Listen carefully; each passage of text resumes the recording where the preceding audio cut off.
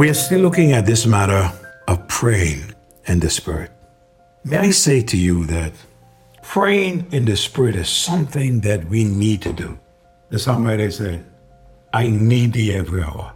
Stay thou nearby. Temptation lose their powers when thou art nigh. I need thee. Oh, I need thee. Every hour I need thee. Oh, bless me now, my Savior. I come to thee. Speaking of praying always in the Spirit leads us to pray for all saints. You and I may not know the names of all saints, but then one may ask, how can we pray for all saints if we do not know the need of all saints? We don't have to call every saint by name to pray for them. We can pray, let me give you an example, for the saints that are suffering. And there are so many saints that are suffering all over the world, suffering for different reasons.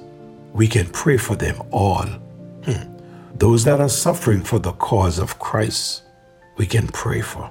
Many today are suffering for the cause of Christ, not because we have it free, and not because it is easy for us to serve the Lord, means that it is easy for all of them to serve the Lord. No, it's not. We can pray for the sinning saints, for there are some saints that have gotten themselves in trouble. Some saints that have walked away from the Lord. These saints need to be prayed for. Then there are saints we can look at as hungry saints.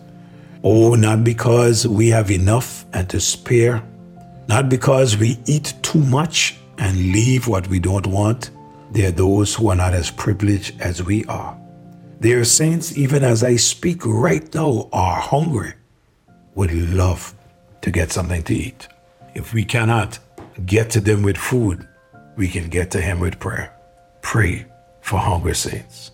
Saints who are constantly tempted by the enemy. Oh, they need our prayers.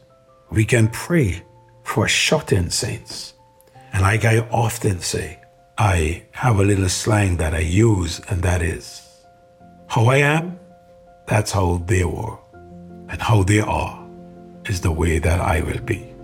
So we must always consider the shut-in saints and pray for them and visit them as possible and give them a word of encouragement. There are many who love the Lord and are shut-in saints because of sickness. We have to be praying for young saints, the new converts. We need to be praying for them. Yes, pray in the Spirit.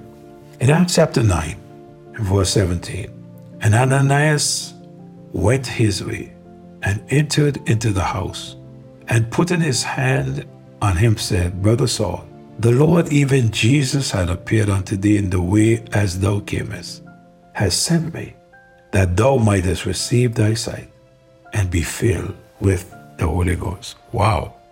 Here's a man led by the Spirit of God to this man, Paul, at that time, Saul. And notice what he's praying for.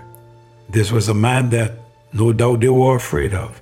And now he's praying for him that he would receive his sight and that he'd be filled with the Holy Spirit of God. Some people would have thought that God blinded him and you got to stay blind.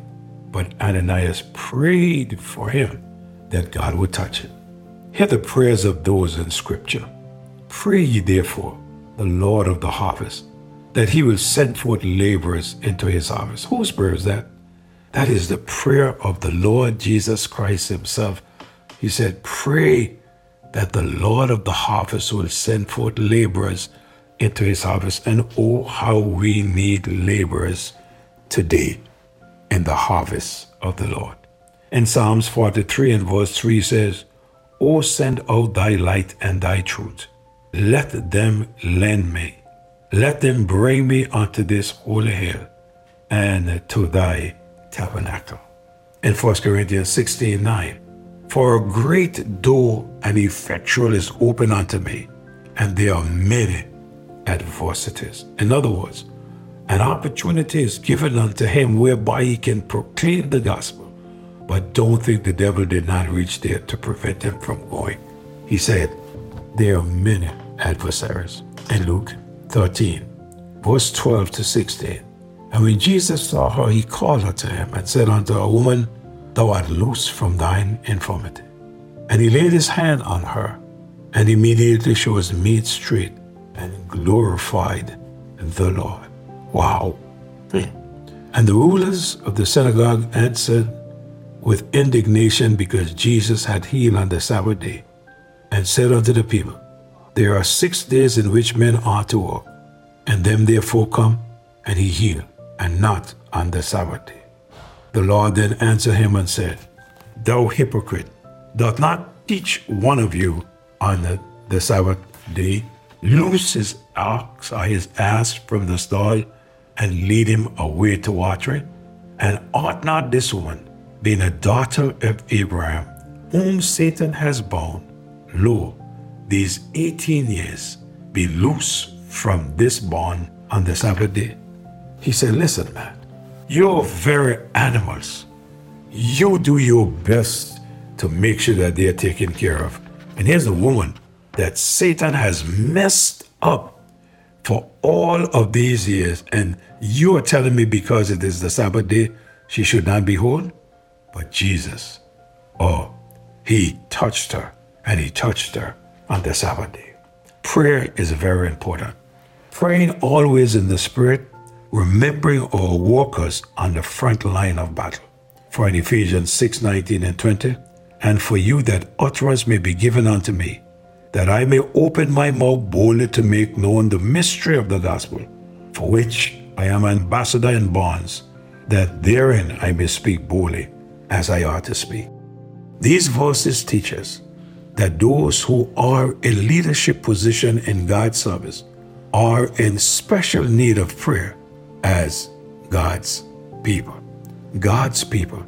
In Acts chapter 4 and verse number 29, and now, Lord, behold their threatenings, and grant unto thy servant that with all boldness they may speak thy word.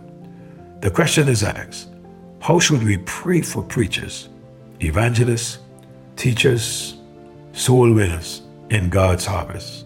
Pray that they may have boldness and grace to preach the word. And then praying always in the Spirit will be effective. In verse 18 of Ephesians 6, praying always with all prayer and supplication in the Spirit, and watching thereafter with all perseverance and supplication for all saints.